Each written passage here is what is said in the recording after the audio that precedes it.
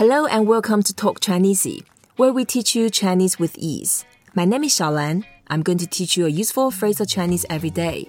In this episode, we are going to learn how to say to see a doctor. We have a real doctor here, Daniel Kraft. Hi, Daniel. Hi there. Ni hao. Ni hao. Right. Daniel, I know you are everything. You are an inventor, innovator, doctor. You hold so many patents. You are a pilot.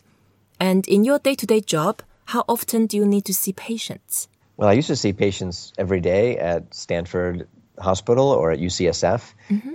Now I spend more of my time looking at the future of healthcare at Singularity University. I still see patients, but not as often. Right. But I like to think about how do we reimagine the cutting edge of healthcare today for keeping us healthy, or diagnostics or therapy or clinical trials, as we're able to now combine using our smartphones as medical devices or using sensors and wearable devices to track and optimize our health, or using low-cost genetics to help figure out what kind of risks you might have as a patient or how to best treat a disease. Great. You know, as a doctor, when you see your patients, we say that 看病 in Chinese. 看病. 看病. And this is from your perspective as a doctor to see your patient. So 看 is to see or to watch. It's the same thing in Chinese. In English, I see a movie. I watch a show. Or I see a concert, something like that. But in Chinese, they also use one word, 看. 看. 看. It's fourth tone. It goes down. 看. 看.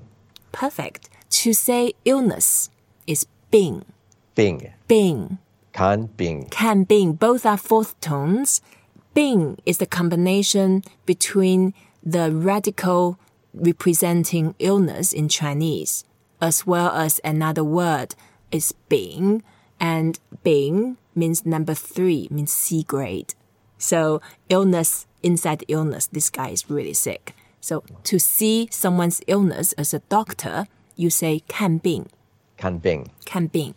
To describe a patient, so we just say 病人. 病人. 病人, 人 is person, second tone. 病人 is the patient. So when you are a doctor, you can either say 看病, that's the action of you seeing a patient, or 看病人 is the real, you can picture, there's a patient in front of you and you are observing, diagnosing the patient. 看病人. 看病人. 看病人. But when I am a patient, I come to see you, you are a doctor. What do I say? I actually say the same thing. I 看病. So that's exactly the same thing. So I say, I see my illness. Actually, my illness has been seen by my doctor. So I say 看病. And that's the beauty of Chinese. When we say English, I have to say the doctor is seeing the patient or the patient is seen by the doctor. But in Chinese, it doesn't matter. 看病 could be either you see me or I see you. 看病. 看病. Right. You are working on the future of medicine. And I can see that a lot of the illness on the top chart, they are all about chronic diseases, lifestyle related. Do you see the same thing in your research? Well, we know that our behaviors, whether it's poor sleep or poor diet or too much alcohol or stress, all those sort of behavioral and other elements lead to most of our chronic diseases, whether that's cancer or depression or obesity, and those lead to most of our long-term costs. So it's an interesting time now where we can get a handle more on our behaviors, whether it's tracking that through our smartphone or wearables on our wrist, and use some of those new tools to influence behavior, particularly early in life, to optimize not just longevity and lifespan, but health span as well. Most of us want to live long, healthy lives, not just long lives. Yeah. I remember several years ago when the genetic test first came out, I was very excited and I had my genome sequenced. And that was quite interesting because it not only tells me my drug tolerance, the probability of getting certain disease, and also my ancestry. And you're Chinese. A little bit, yes. They found something. Yes, they found my father's ancestors were from China and my mother's ancestors were from Japan. There you go. It's called hybrid vigor. You have the blending of two genetic mixes, which often leads to very good things. Yeah. And then you know what? We all know that all of us, we were from Africa at some point.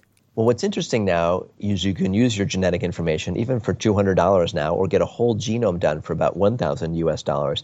That can help you obviously know your ancestry, but as you mentioned, you can start to parse out your risks of certain diseases, whether it's heart disease or kidney problems or diabetes. And then if you know that information early, you can take steps to track your health in smarter ways, pay attention to your blood sugar, get screened earlier or differently if you have a high risk of let's say, breast cancer based on your genetics.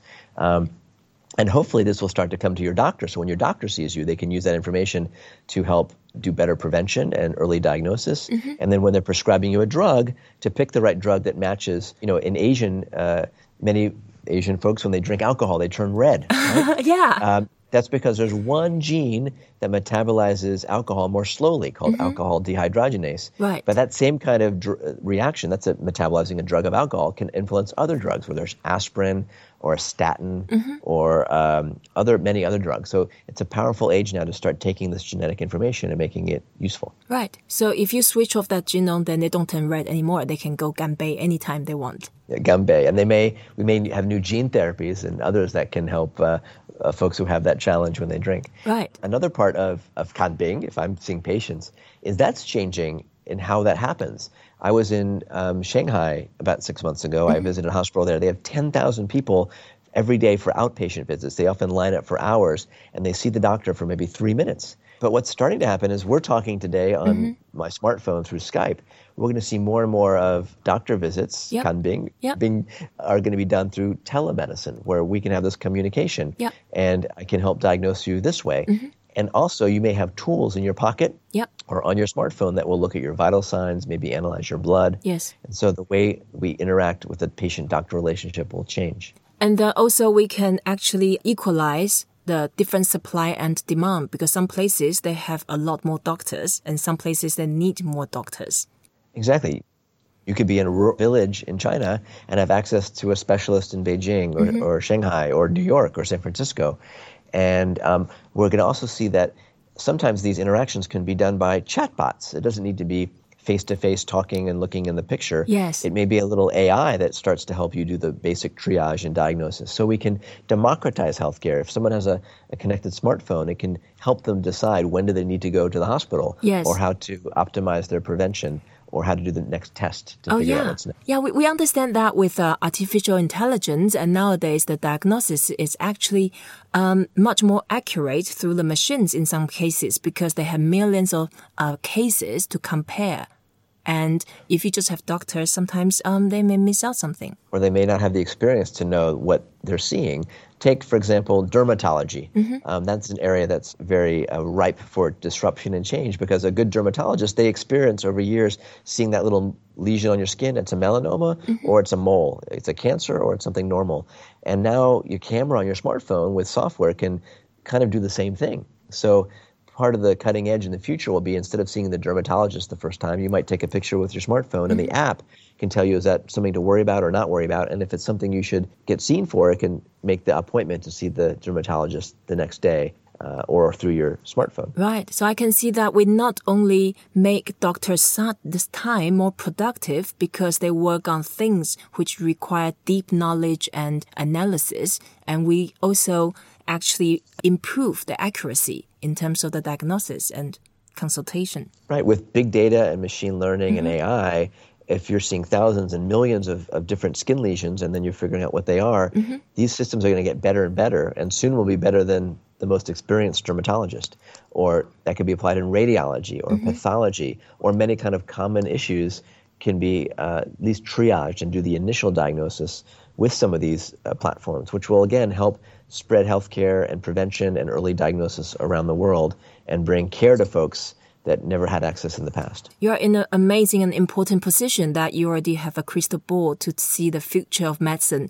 Can you tell us, I'm really curious, if we can really make everything, we optimize it, like the better sleep, lower stress, higher happiness, good diet, good exercise, what would be longevity of mankind?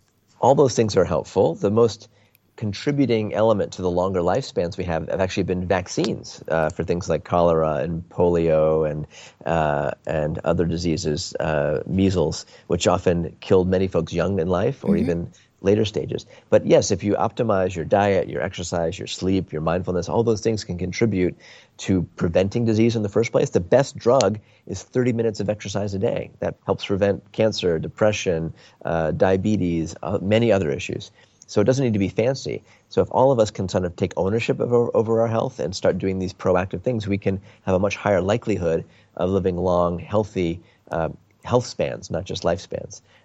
So it's not a guarantee that you won't get a cancer or some other disease, but it can help lower the risk. And then when you do have a disease, all those smart sleeping, not drinking too much, getting your stress under control can help manage those diseases as well. Right. So one day, a lot of doctors may lose their job. They no longer can campaign because all their patients are so healthy. Well, as I like to say, I'm a cancer doctor. I'm an oncologist. I like to say I'm looking forward to being out of a job, right? When we don't need to have as many cancer doctors. And part of that is by, not smoking or doing other things that can lead to risk of certain cancers. Some of that is to be screened early and in a low-cost way. I'm involved with developing a new X Prize to develop a low-cost cancer screening element. I run a program called Exponential Medicine out of Singularity University, and we look at how do we apply many of these new tools and technologies from genetics to wearables to artificial intelligence to robotics, all to help do optimizing health and prevention, but also a smarter job of diagnosis and better, cheaper, more available therapies. Daniel, this is amazing. I hope in the future we don't need to learn this phrase camping anymore because everybody turned really healthy. Thank you for listening to Talk Chinese, where we teach you a useful phrase of Chinese every day. We hope you enjoyed this episode, camping. Please don't forget to rate us, review us, and share what you have learned. Until then, 再见. 再见. 再见. 再见. 再见. Perfect.